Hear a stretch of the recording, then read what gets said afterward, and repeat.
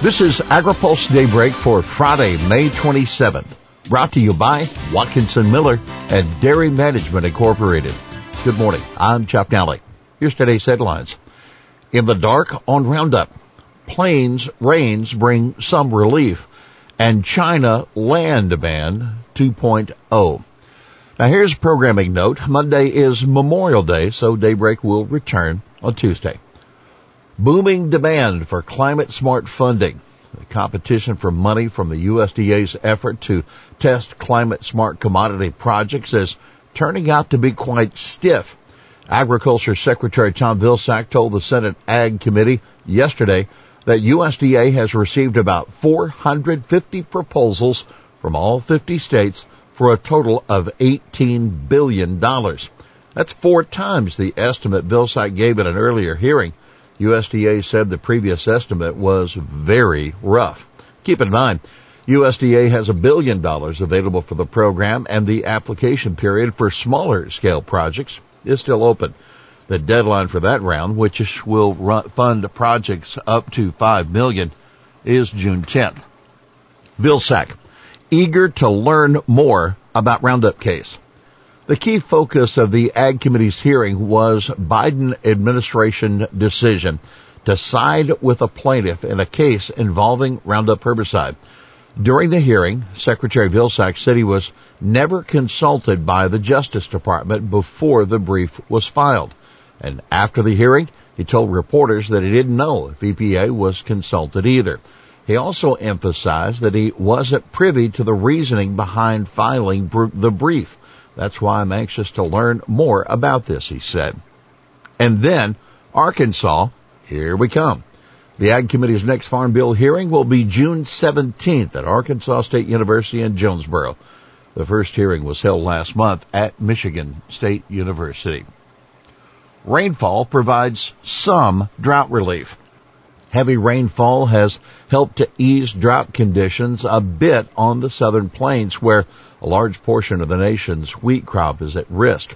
In Texas, the area in extreme to exceptional drought fell from 56% to 46%, according to the latest U.S. drought monitor. In Oklahoma, the area in extreme to exceptional drought was cut in half to 18%. There was also some improvement in Colorado and Kansas as well. And why it matters? Well, the 4 states account for half of the nation's winter wheat production last year. There's also has been some improvement in the Pacific Northwest, but little in California. We'll have more AgriPulse Daybreak after this. Dairy Management Incorporated serves America's 34,000-plus dairy farmers and dairy importers by managing research and marketing programs aimed at promoting dairy consumption and protecting the good image of dairy farmers, dairy products, and the dairy industry. Funded entirely by dairy farmers, DMI has distinguished itself as a strategic consultant and valuable resource to businesses and organizations in the food and beverage sector that seek to increase sales and raise their image through the innovative use of dairy and dairy ingredients. Welcome back to AgriPulse Daybreak. Food banks step up purchasing to meet demand. The nation's food banks are having to purchase more of their food than ever before to meet demand at a time of extraordinary food inflation. That's according to Vince Hall, Chief Government Relations Officer for Feeding America, the network of food banks. Food banks ordinarily rely heavily on donated products and commodities provided through USDA.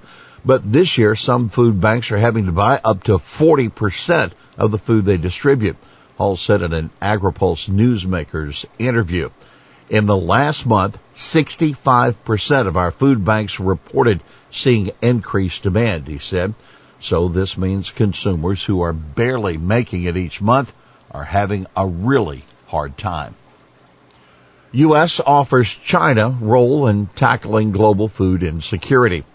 Secretary of State Anthony Blinken had plenty of criticism for China during a speech yesterday at Georgetown University, but he also stressed the U.S. desire to work with the Chinese on the global food crisis.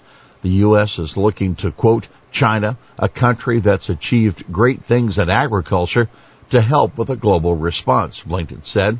Last week at the United Nations, the United States convened a meeting of foreign ministers to strengthen global food security. We extended an invitation to China to join. We will continue to do so. Lawmaker tightens proposed ban on Chinese land buys. One of the leading congressional critics of Chinese investment in U.S. agriculture will be introducing a new proposal to prohibit individuals or businesses with ties to the Chinese government from buying American farmland. The bill is a new version of a provision Representative Dan Newhouse got added to the House Appropriations Bill to bar state-owned Chinese companies from purchasing land. The new bill would specifically prohibit land purchases by non-resident aliens, foreign businesses, an agent, trustee, or fiduciary associated with the government of the People's Republic of China. The appropriations provision was ultimately dropped in conference committee in favor of language requiring USDA to report looking more deeply into land ownership trends by China, Iran, Russia, and North Korea. Now take note, the USDA data indicates Chinese investors who may or may not have ties to the Chinese government only held about 194,000 acres in 2020, less than 1% of all foreign-owned agriculture land in the U.S. The accuracy of the data, however, is questioned in a new federal report. FDA warns on CBD animal food retailers. Happy Horse Bites or Snoop's Chews CBD dog treats, they're among the products being targeted by the Food and Drug Administration in letters sent to 3 retailers of the CBD products. The companies were told they're violating the Food, Drug, and Cosmetic Act by selling unapproved animal drugs. CBD products for food-producing animals raise concerns regarding the safety of the human food derived from those animals, FDA said in the warning letters.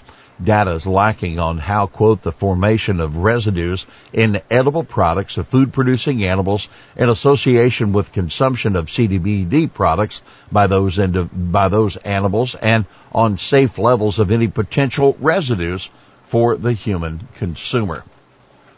Well, here's today's He Said It. It's difficult for food banks to go from month to month trying to budget what they're going to need to serve the community when the prices continue to go up. That's Vince Hall of Feeding America, interviewed for AgriPulse Newsmakers. Well, that's Daybreak for this Friday, May 27th. Brought to you by Watkinson Miller and Dairy Management Incorporated. For the latest news out of Washington, D.C., visit agripulse.com. For AgriPulse Daybreak, I'm Jeff Nally.